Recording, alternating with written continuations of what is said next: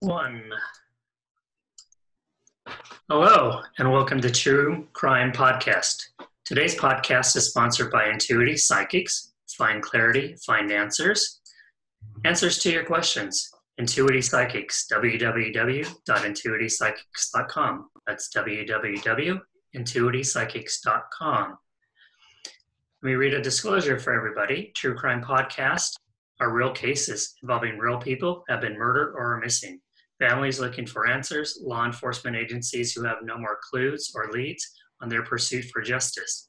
This podcast can be graphic and may be disturbing to some. Listeners who listen to this podcast do so at their own discretion. Welcome, Stacy Fowler. How are you? Hey, Troy. It's great to see you. I love the hat. Thank you. It's my investigation intuitive hat. I got mine on too. This is my Magnum one today in honor of Magnum. So my crime solving hat. So you're watching Magnum PI? I did today. Always solving crimes, and I'm so excited to have our first podcast of True Crime Psychic and be with you, Troy Griffin, my favorite intuitive medium and psychic detective. No, well, thank you. And for those of you, we call Stacy Coach Stacy, and she's our coach in crime, true crime enthusiast or junkie. So Stacy will be joining us on our podcast, and we'll jump right into today's podcast. Are you ready? I think so, but tell me a little bit about yourself, how you got involved with being a intuitive medium and a psychic detective. Oh, those tough questions. So if I answer that question, you'll answer my question about you? I'll try my best. Perfect. So I got into cold case investigations by meeting somebody in a gift shop 15 years ago who was working on a missing persons case out of the Bronx Police Department.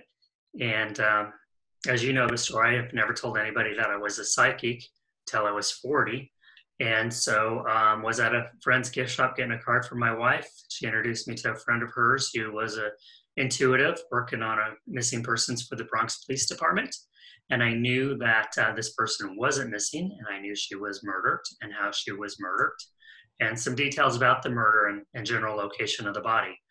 And so when that came out to be pretty accurate, she had told the Bronx Police Department that somebody else gave her this information. They wanted to know who I was.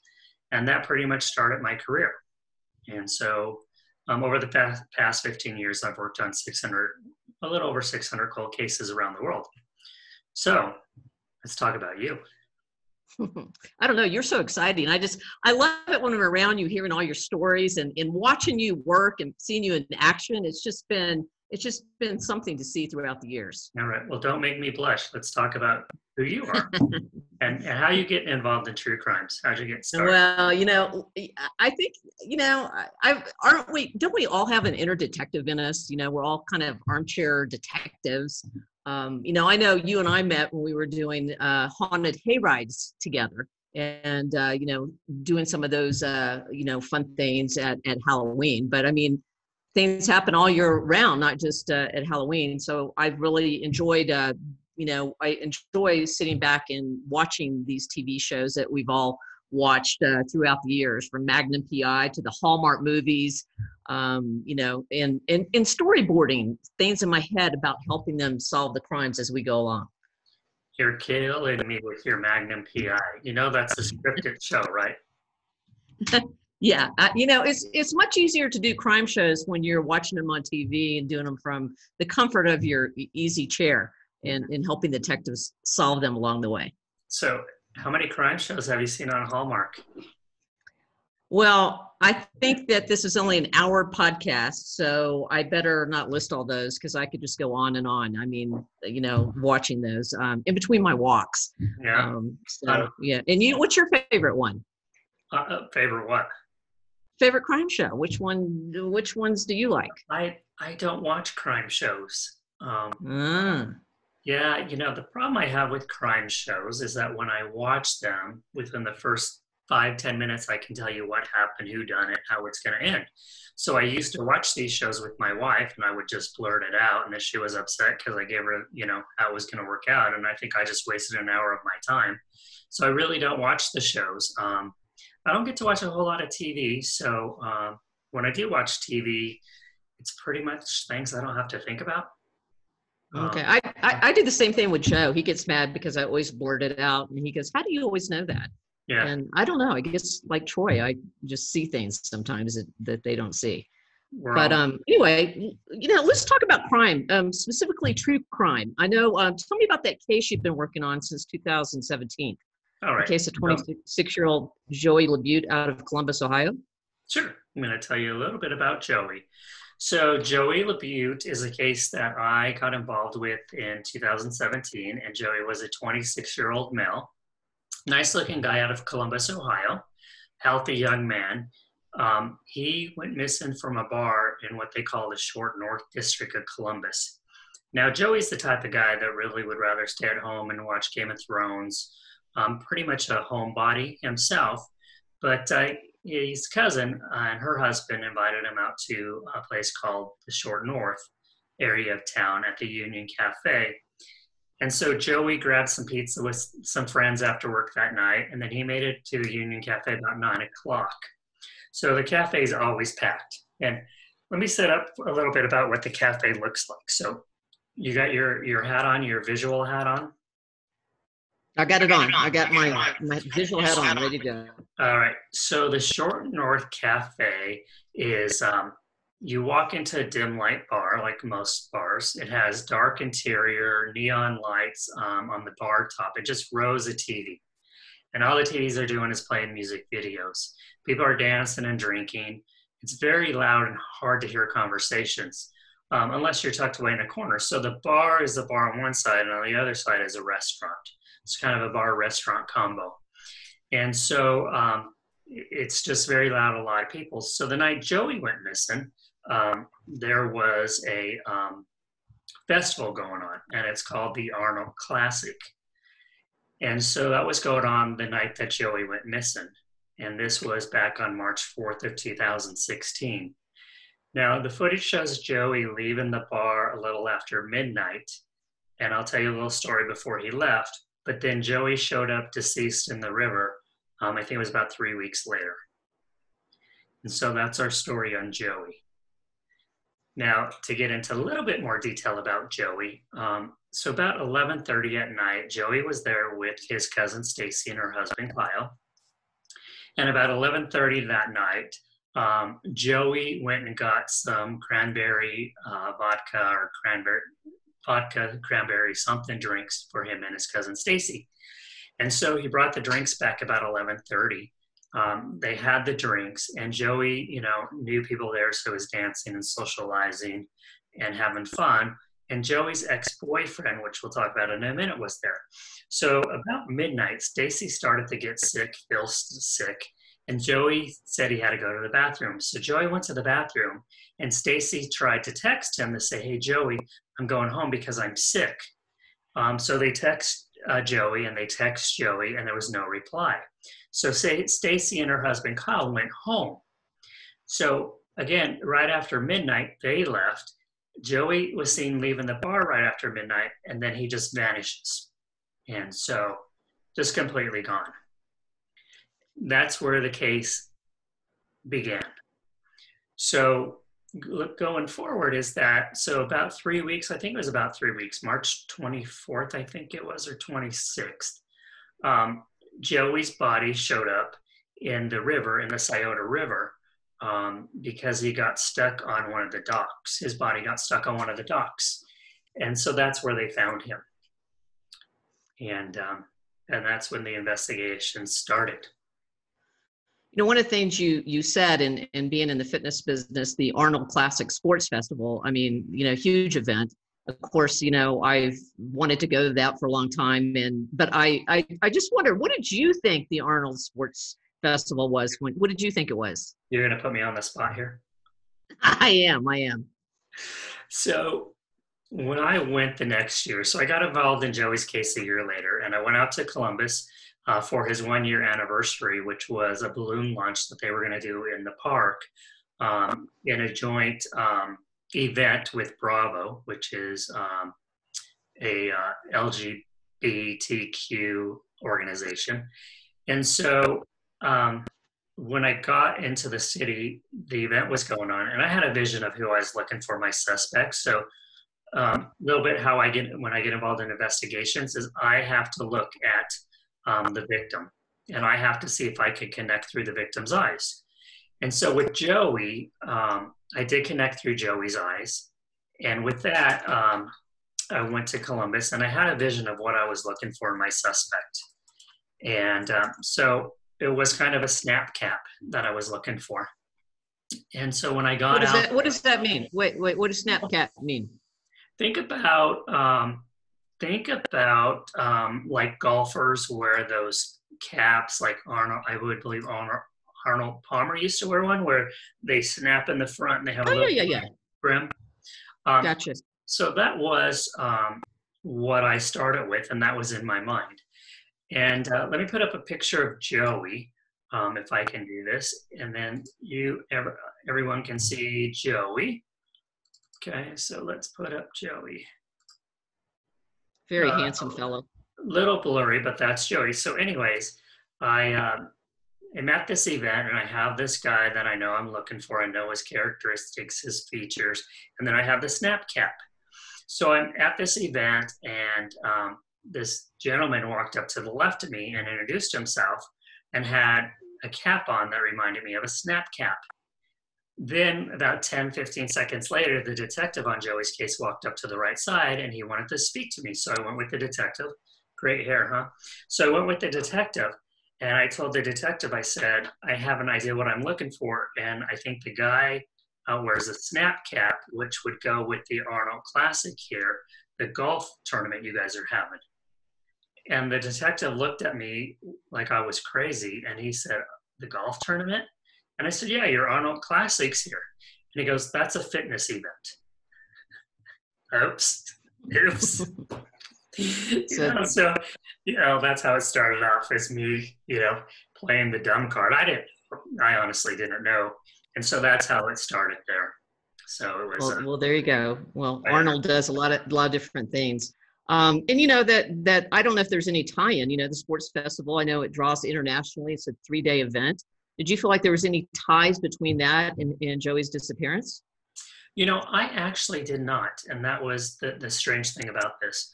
I didn't feel like there was a tie together. I didn't feel that at all. So I just knew what I was looking for. So I was focused on that person. And that person actually found me. And Gotcha. So that's how I got involved with Joey's investigation. And actually how I got started is, wasn't sure if it was his aunts or who contacted me if I would look into the case. So I pretty much work on referral basis or an ask basis only. So I think they asked me about looking into this case.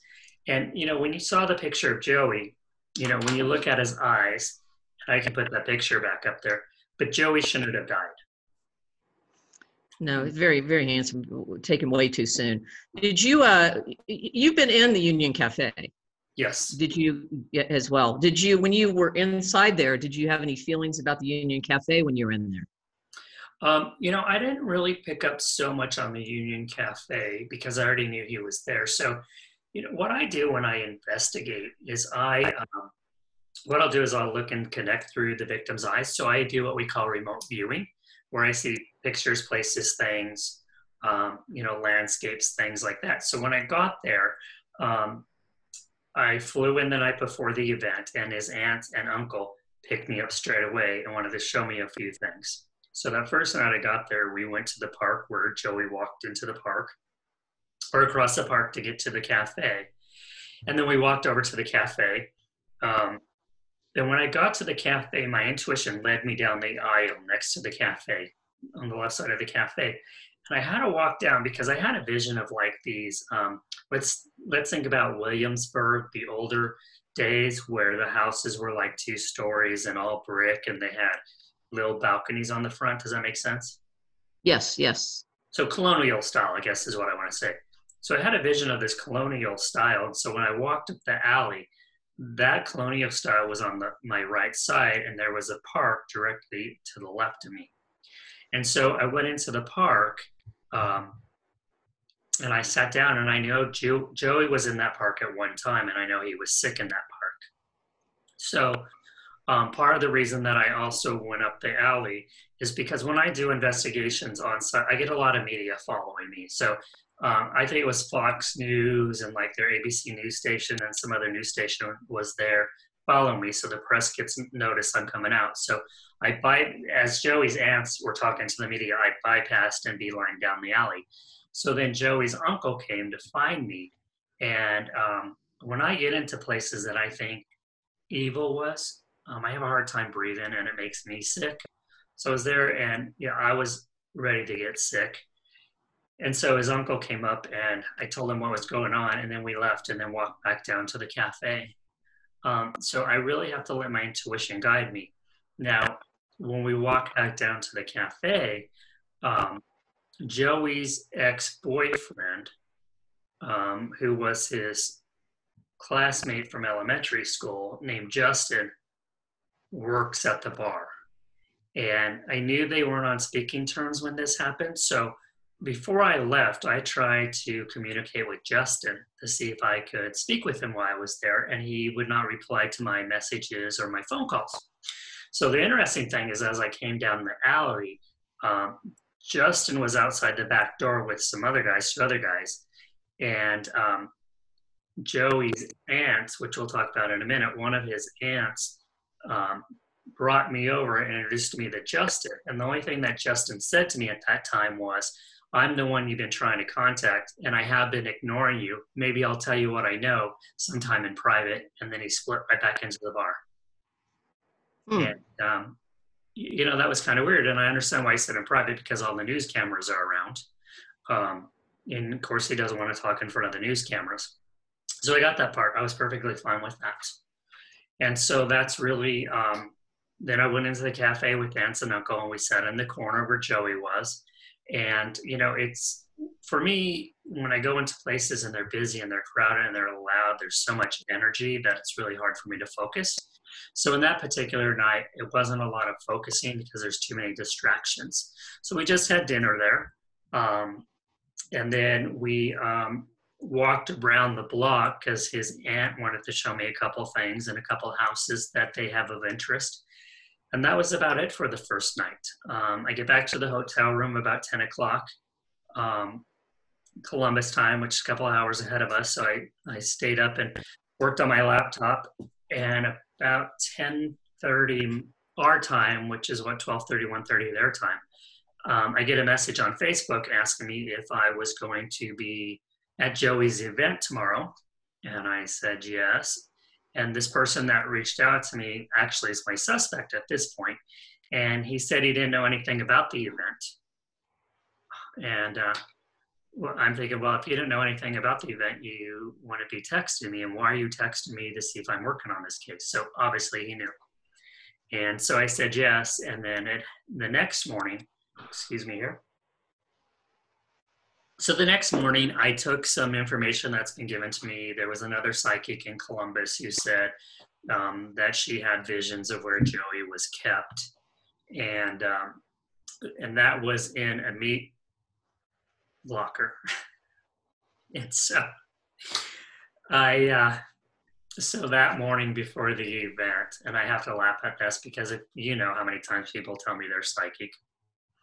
So anyways, I took the information that actually the aunts gave me, and I went and drove to this meat locker.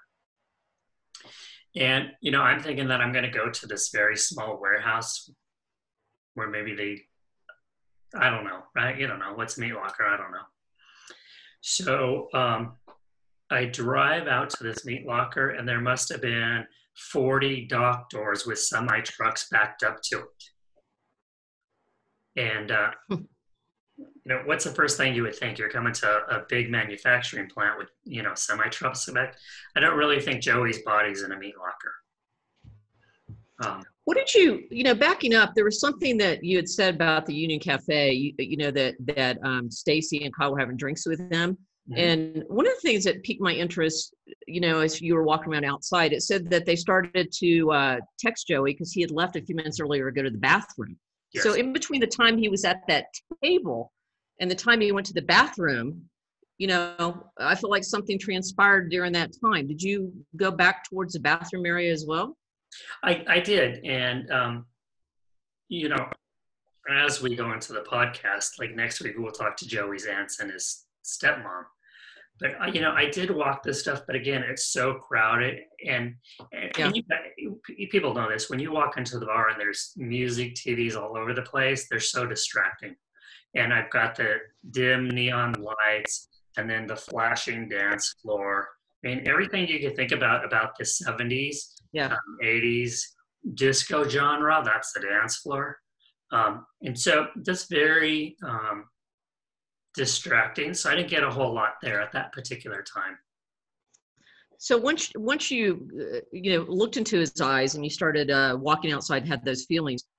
Where did you start your investigation then, and how did that proceed? How did you proceed from there?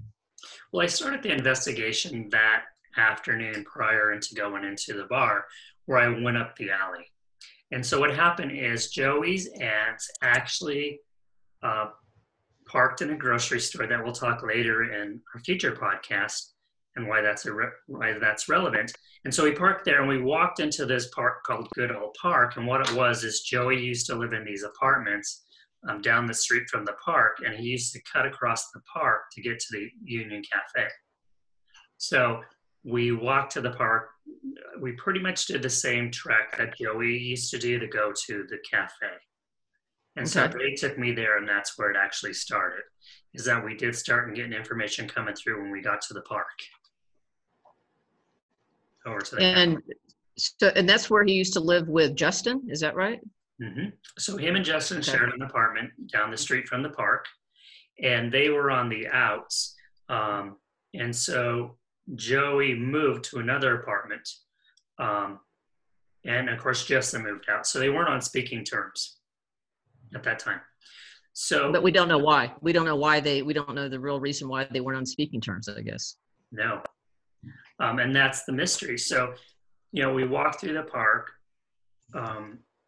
We walked to the cafe, and then we actually walked to where Joey used to live, and I went to the apartment he used to live at. And I couldn't get into the apartment, of course, because somebody else lives there, but it was just kind of one of those eerie feelings that wasn't good. So, as I see pictures, places, and things, I can see some serious arguments between him and Justin. And here's the difference. Joey's a very shy guy that would rather stay home and be a hermit. And Justin is more of the flamboyant who's out there and, just free. So they're complete opposites. And opposites attract. Right.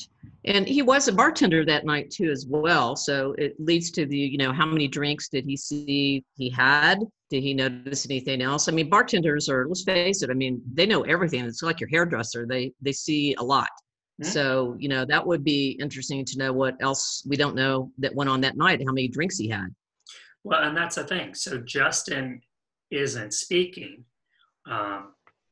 And we'll go later into the police departments in our next podcast with his aunts, but Justin wasn't speaking. So what I did after the Union Cafe, the aunts and uncle went back to go home, and I stayed at the Union Cafe.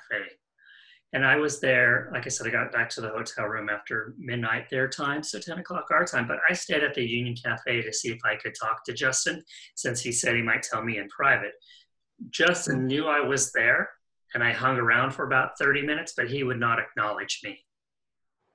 And so that is just a question that, was there involvement with him? And the reason we have to add him as a suspect is because in any case like this, in murder cases, we always look at family and friends first. Right. Now, what was his shift over? What was his shift that night? Do we know what his shift was? Like, when was he working? When was he off? Who was that? The night I was there, or the night Joey was there? No, Justin's shift. What was his hours that night? Do we know when he got off the night that Joey disappeared? No, we do know that he was there the night Joey disappeared. Yes. Okay. So the odd thing about that is that, and again, I'm not saying Joey or Justin was involved, but he's very quiet on the whole thing. Now, we have to include him. And the thing is, I don't think Justin did the actual murder. Do I think there could have been some involvement prior? Yes. And again, because he was a bartender, did something go into the drink? I don't know. And we'll talk about that. But the thing about Justin was, call it coincidental, but Joey had named Justin his life insurance beneficiary. Wow. And his POD upon death just a couple months prior. And then I guess they had this big fallout. So even though Justin, probably has been cleared, we had to look into that because of those things. But Justin is not speaking, and to this day, Justin won't speak. Wow, that's a huge news flash on that one right there. Mm-hmm. Now, there was also when they found his body, they didn't find any physical trauma on him, right? No. When they pulled his body out. Mm-hmm. So what is the theory then? What does they think happened? So the theory at this particular point is that we think Joey was given a drug which is coming back very popular, or is called GHB. And GHB is an old date rape drug. And what GHB does for the human body is that it takes away all inhibitions and pretty much everything. So you're completely free with no inhibitions. So we believe Joey was given GHB at the bar. Now, we think that GHB is probably what got Stacy sick. Because again, Stacy got sick, Joey went missing and went to the bathroom. We don't know if he went to the bathroom to get sick. We don't know what he did in the bathroom. So GHB has a shelf life in the human body, which means it lasts in the body for about 8 hours. Yeah. So as Joey left the bar, the question is, did somebody slip something into his drink? Is one of the questions, and why? So that's interesting. So you read about Stacy getting sick, but it could have been put in her drink as well, because he brought both the drinks back. But Kyle was there, but he didn't bring a drink back for Kyle. So evidently Kyle did not get sick. Correct. So that's interesting. So Correct. She could have had GCB too, but we'll never know.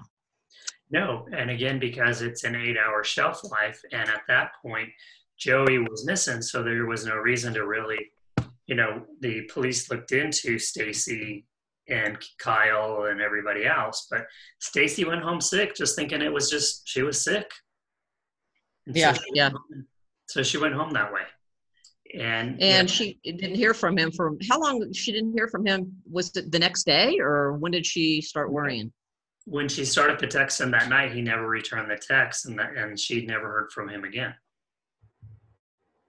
Okay.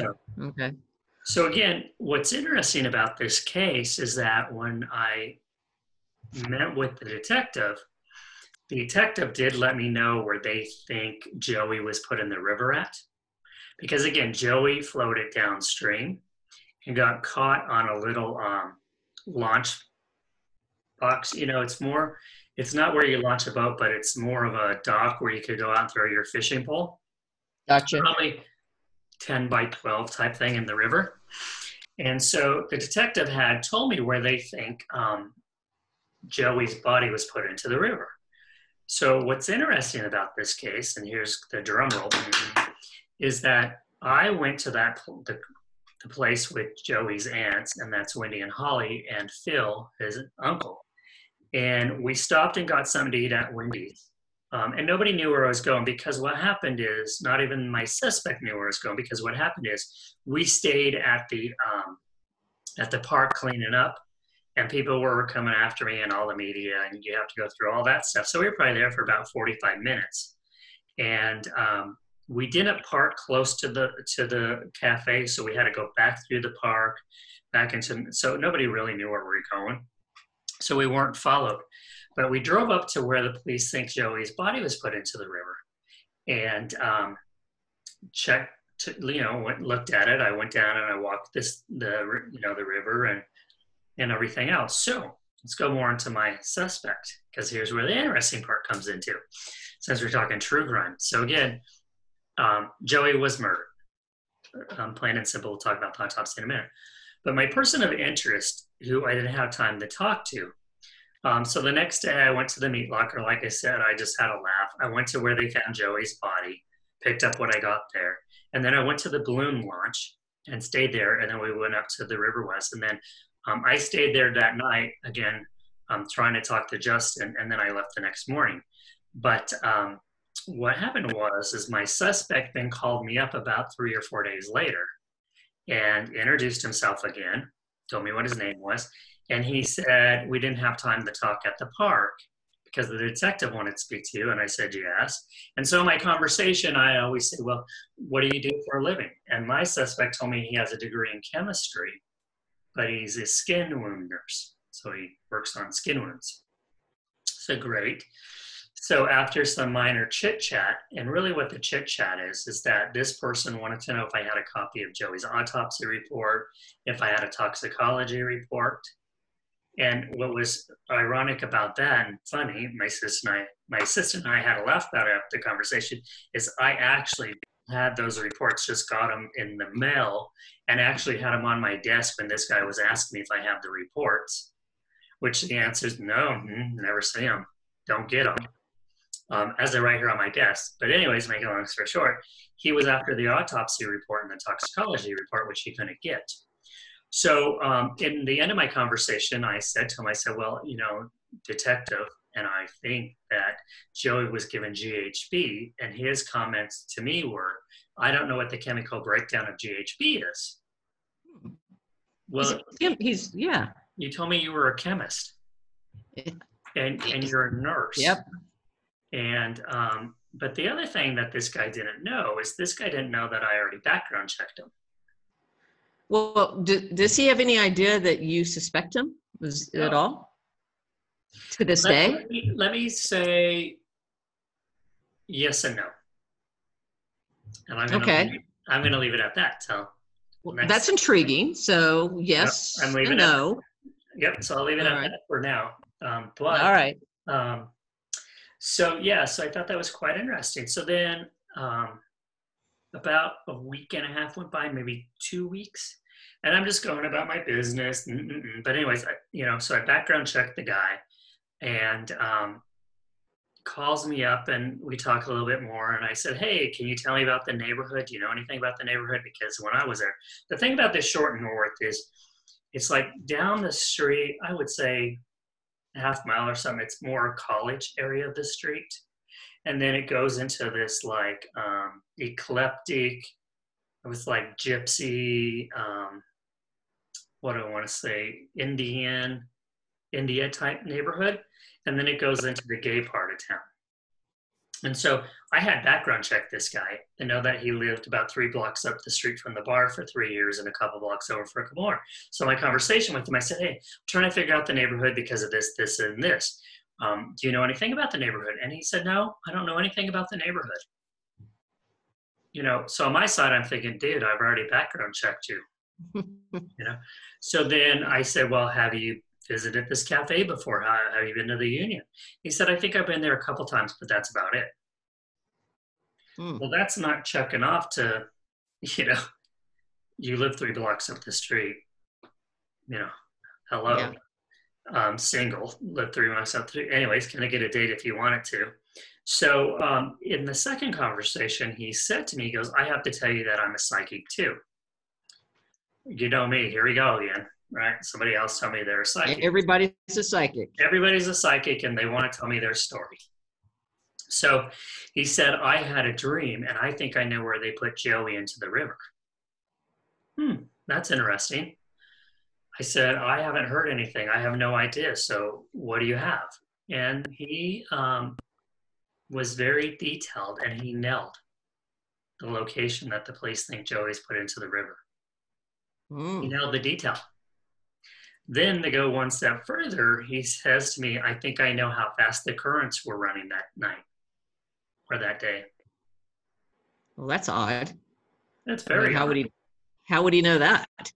you know. Well, supposedly he's a psychic. But so the thing I that guess. happens with people like that, and we're going to go more because, in the next podcast we'll talk about serial killers and if Joey's tied to a serial killer case. So what happens when you get people like this is that what they're trying to do is stay one step above the law. So they'll go back to the scene of the crime or they'll request autopsies, toxicology to see what the police are working on because it makes them feel powerful that they're one step above the police. And they want to get your attention. So in this particular case, the police is not responding and he's trying to get the information from me. Well, this isn't my first rodeo, which we all know. And so, as he's trying to get autopsy information, toxicology from me, I'm getting information out of him.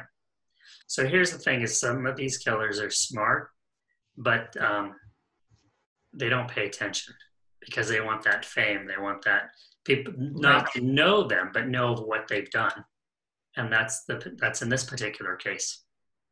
Well, that's interesting. Let's talk about the character Eric Reiner that Joey had a relationship with. Did you visit with him, see him, talk to him? Now, Reiner, I did speak to him, and he is somebody that I actually have crossed off my list. It was somebody that Joey did date for a while, but he didn't really fit what I was looking for. And our conversations with him is, number one, he wasn't there that night, and he has an alibi to back that up. Mm-hmm. And so he really wasn't of interest to me. Now, I saw also, I read that there were apps, Grindr, Tinder, that I guess they feel like Joey could have been using those apps. Was there any tracking to see who was contacted, or are they able to figure that out with those apps and going back? No. And so we believe he was on those apps, but it was never proven. And there was something about Joey's computer or hard drive that it was pretty much swiped clean. It was swiped. Interesting. Mm-hmm. So and and it goes, yeah, and it just also struck me as when you were talking about the GCB that he and Stacy may have come across at the bar. I mean, it was a cold night. Why would he leave the bar without a jacket on such a cold night? So it leads to the question, why did he leave the bar that night? And why didn't he tell anyone? Sure, and that's the questions. And what's interesting is, first of all, I love how you say Juicy B. It's GHB. GHB. Yeah, we'll go with Juicy B. Well, one of the G's. Well, and that's the question. Why did Joey leave the bar and what proposition was made to him? Right. And that's a question that we honestly don't know. And that's a tough question. So this is what we've been on the pursuit to find out. So the case is still open because cold cases, murder cases never close because murder is a case that's open until it's solved. So it could be solved 50 years from now. So it's a never closed case. I have followed a potential suspect and have just gone from there. So, I've stayed in touch with Joey's aunts. They're amazing people. His stepmother is amazing too. So we stay in touch, and we'll always stay in touch. And we'll have them on to our next show where you can ask them questions and we'll ask them questions. And we'll talk a little bit more about what I know on Joey's case and some of the places that Joey's Aunt Julie took me to, where we have a house of interest and the research on that one, and people of interest also. The thing about in these murder cases is that when a murder case breaks, and somebody sets up a Facebook page, which I'll tell you which Facebook page always had, you get everybody and their brother that wants to give their input. And so when people know I'm working on a case, I get the hundreds and hundreds of emails, and I should do this and I should do that. And I'm a loser, what's this, whatever. So it's really hard for Joey's family or anybody that has a murder because of this. And that's the hardest part for me. So when I get involved in cases, I'm actually doing it for Joey because, I do have a connection with Joey, but I'm also doing it for his family because his family, I really don't get involved in my cases as much as I have done with Joey, which but, Joey shouldn't have died, and his aunts touched my heart. Yeah, they seem like quite lovely people, and all you've told me about them. So I look forward to hearing from them next week on this. And it seems like there was I know our police departments and all that work hard, but things get dropped through the cracks. And, this seems like one of the times where there's some things that might have fallen through the cracks in some of the investigations. And that happens a lot in investigations. And what people don't realize is that a lot of police departments don't have the resources. And so, Right. As we go into podcast number 2 and talk about this a little more, we're going to talk about other boys that could be victims of the same person. But what happens is a lot of times, people don't know this, and we'll talk about it a lot on this podcast, is coroners don't have to be medical doctors. So coroners, there's some coroners that you can read about that were old detectives appointed as a medical coroner. So a lot of times, thorough autopsies aren't done.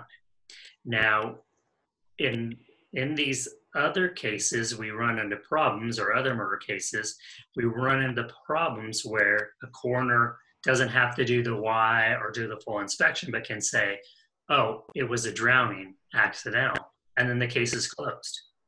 So as we talk about these other boys, what's going to be interesting is we'll talk about one autopsy where the section of the lung was dissected and there was no report of water in the lung, but they're classifying it as an accidental drowning. But in Joey's case, we were very fortunate that the coroner listed case cause of death as undetermined. And so that leaves it open for a murder case. Yeah, I was just looking at that. So that's just interesting. So there's so many things that go into it, and how you go about solving this crime. And what is it that when you connect yourself to this, you said you go through the eyes. How do things come to you? So what happens to me is I see pictures, places, and things. So let me give you an example is, when I look through Joey's eyes, I see, the park, I see buildings, I see details in the park. So I pick up little details. And so when I start a case, even with Joey's case, once I connect with him and have this scenery in my mind, I'll go to Google Maps to the last known location and I'll Google map it, and then I'll pull up a satellite image. And then I'll look on the satellite if I see what's in my visions. And so that's what gives me the direction.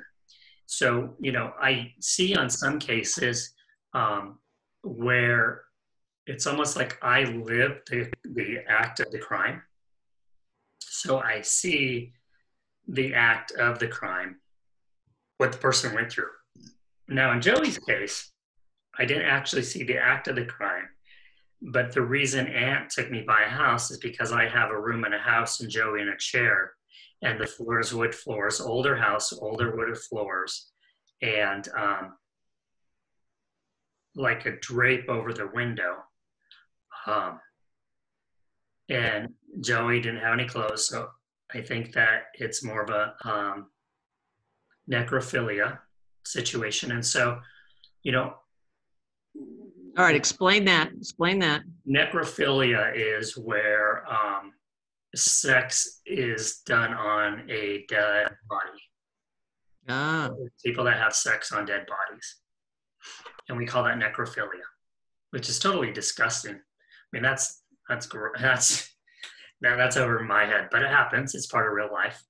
And so I had all that in my vision, and the park we went to a gazebo, and I had my suspect with the snap hat. I had a gazebo, which was in the park. things along those lines. As we talk about the other cases that may be tied to Joey's, I'll go into details about what I saw there, both on film and what come to me. So that's how I start a case, is I really look at what happened to them, and sometimes I can feel it, and then what do I see through their eyes? And that's how I work on the cases. And so we call that remote viewing. Yeah. We remote view. You call it what? Remote viewing. Remote viewing. I love that explanation. I mean, I think you, I mean, all these years I've known you, it just is, you know, these questions that, you know, like I know you always tell me picture places and things, but the way you just explained it, you just tied it up really nice that I can understand that when you look in the eyes. Now, my question too is, because I know as a psychic, when you say you look at people's eyes, is it all people, when you see psychic stuff, you see it in their eyes, or is it just when you know, people that are deceased? Or is it, do you see it in their eyes live too as well? Are you asking me if I read you? Well, not me particularly, you know, but when you read people, is it the eyes that you're looking at? No. So, so here's the thing. The answer is no, because I'm not trying to connect you on that level. So when I read you, most of my readings, which you know, are what we call mediumship readings, which means I connect with people that have crossed over. So I'm connecting with the person that crossed over pretty much through their eyes, not yours. When we come in the human person like you and I and our listeners, I don't have a right to read you. That is your personal space. And so I don't read people unless they ask me. So no, I can look at your eyes like I can now. And, you know, it's just, I guess, my boundaries. But when I look at people that crossed over, especially specializing in murder, I need them to show me what's around so that I can trace that out. Well, I've seen you in action many times and you're amazing, but you know, it's always just understanding that, you know, having you tie it up and put it in a package so we understand, you know, how you're getting there. Cause I'm always just amazed in watching you and doing all this. So, you know, this Joey's case is, you know, it's an interesting one. And I look forward to, you know, hearing from his aunts. You know, I look forward to seeing how it ties maybe into some of the other cases you have up and coming. I mean, there's so many crimes going on and they happen every day and people are, you know, I mean, we're like the ones helping the police department out and trying to get some of these clues going as well. Right. So with Joey's case, you know, we'll talk to his aunts and stuff, but we are going to talk about serial killer. So over the past few weeks, or next few weeks, not the past, but over the next few weeks, we are going to talk about serial killer and if Joey's part of a serial killer case. And so what do you think? Well, you know me, because we've talked about this, that I do think he's part of a serial killer case. And I think that my case leads us to Pittsburgh. I think it leads us to Denver. And so we talk a lot when people talk about serial killer cases, and they're trying to do this with Joey's case, is that there's been conversation about, was this part of the Smiley case killer? Are you familiar with that case? Yes, and I have seen that, but I know there could be copycats as well too. But do you feel like, was there any smiley faces around when they found Joey? So here's the thing about that. So yes, most serial killers are copycats. Now let's talk about the smiley face killer who came out in the 70s through the 80s. Smiley face killer was somebody that killed people but would leave a smiley face somewhere by the crime scene. So that's how they got the name smiley face killer. So in Joey's particular case, there wasn't a smiley face by the crime scene, but there's a smiley face up under one of the overpasses. So people are trying to connect this to the smiley face killer because there's this smiley face way up here. So a lot of things that I've been through is people ask me all the time, is this smiley face killer? I believe it. They tell me they believe it is. Well, I have to tell people all the time, this is a copycat.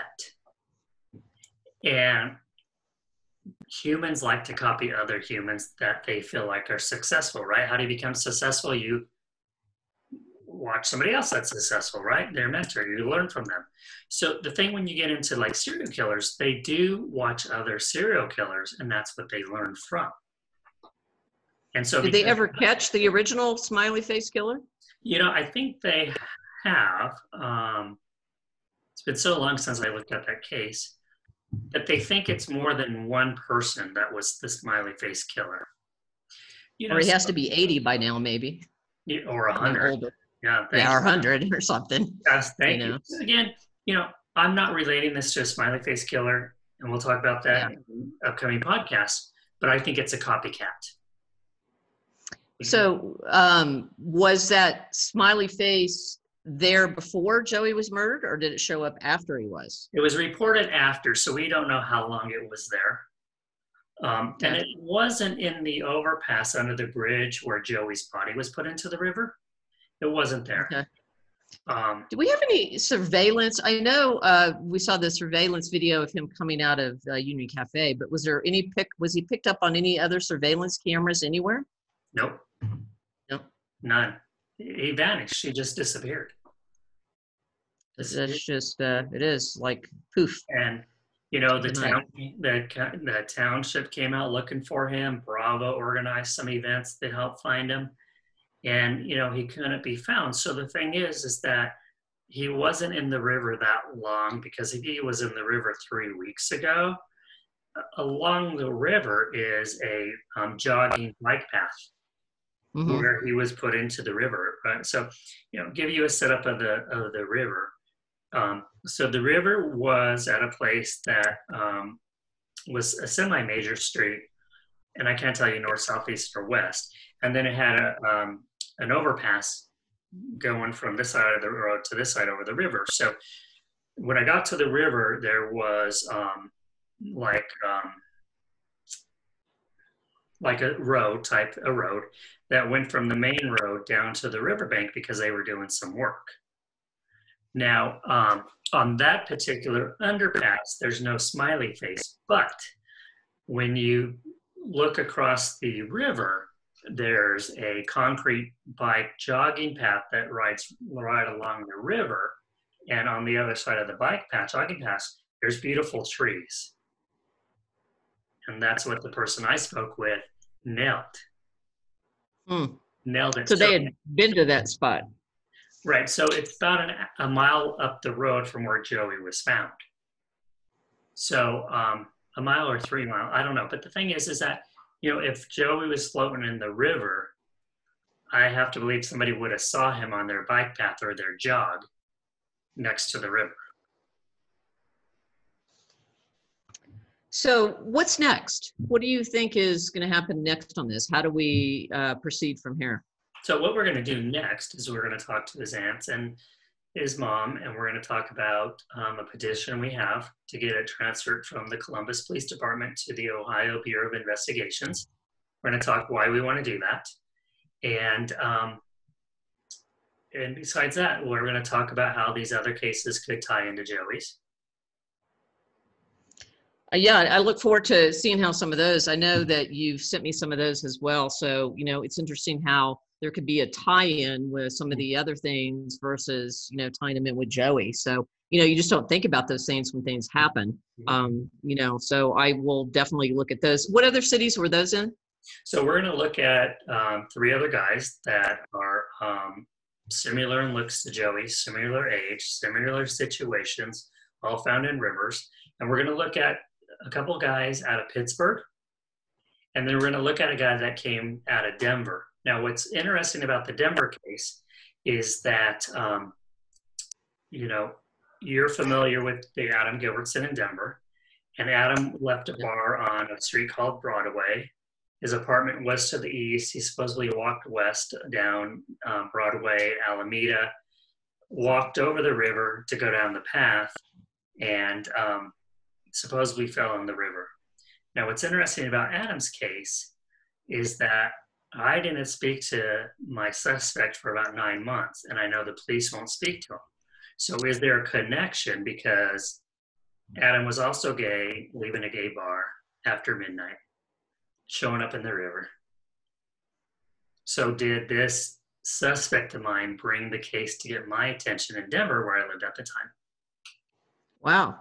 So does that mean the suspect is probably gay or closet gay? Or Well, yeah, I have to put him as gay, which we'll talk more about. But so again, that's where we're at with this. And our goal is to get it transferred, which we'll talk about next week on our podcast, and see what we can do to help this. Because we are talking about Pittsburgh and Colorado, it goes across state lines, which makes it more of an FBI case. So before we wrap up here, let me tell the listeners and viewers how it works. So we have your police department, your sheriff's department, which is local. And so what happens is that if they when they get a case, they can refer it if they want to. They don't have to the Bureau of Investigation, which is now the state. A lot of these police departments won't refer it because then they look like they can't do their jobs to the community.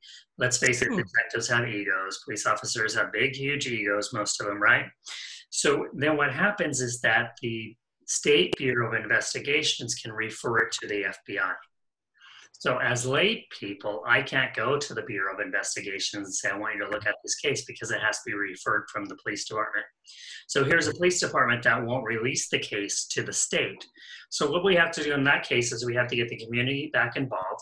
We have to get a petition signed. We've got to get the media back involved to put pressure on them to look into these cases. And when the state looks at it, then we also have to get the state convinced that it needs to go to the FBI because we are across state lines. Well, there's so many different layers in order to get to it. It's no wonder that things get hung up sometimes in getting solved. So hopefully, even some of our listeners, people that love true crime shows will, maybe be able to give us some clues. Absolutely. If anybody has clues on Joey's, there's several things they can email me, which is coldcases@tlgriffinllc.com. So coldcases@tlgriffinllc.com, or they can send a message through Joey's Facebook page, which is Justice for Joey, and that's his Facebook page. So if our listeners, viewers want to know more about Joey, go check the Facebook page out, Justice for Joey. Or you can Google his name and read all about it. So Joey's case isn't done, as you know, and so we'll continue to work on it. Next week, we'll talk about our Joey again, and we'll go into the other boys and see if we can't make a connection to a serial killer case and see what our next steps are. And if they have any ideas on some future ones for our podcast, they can let you know that too as well, because I know you get information all the time about crimes that have been committed that are not solved. So absolutely, we can keep on going forever with our true crime psychic. Absolutely, and that's what we're going to talk about, real crime, and we'll get right into it. And people can also email us or Facebook us, you and I, through True Crime Psychic on Facebook. It's called True Crime Psychic, no S, and they can also message us there if they want more information or they want to refer a case to us.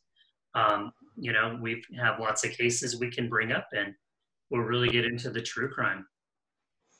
Well, I've enjoyed so much just hearing your process of how you go through, with your picture of places and things, and hearing the background on Joey, and then next week getting in next week as people join us on True Crime Psychic, and we dive deeper into the case and speaking with some of Joey's family members and continuing in with the case of him, and also asking more questions about, is this part of a bigger thing, the serial killers?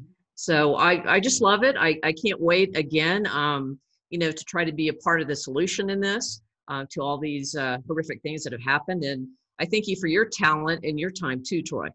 Thanks. And next week, I may be coming out with an announcement on a new case we'll be working on. Oh, wow. We'll see if I have the information to release.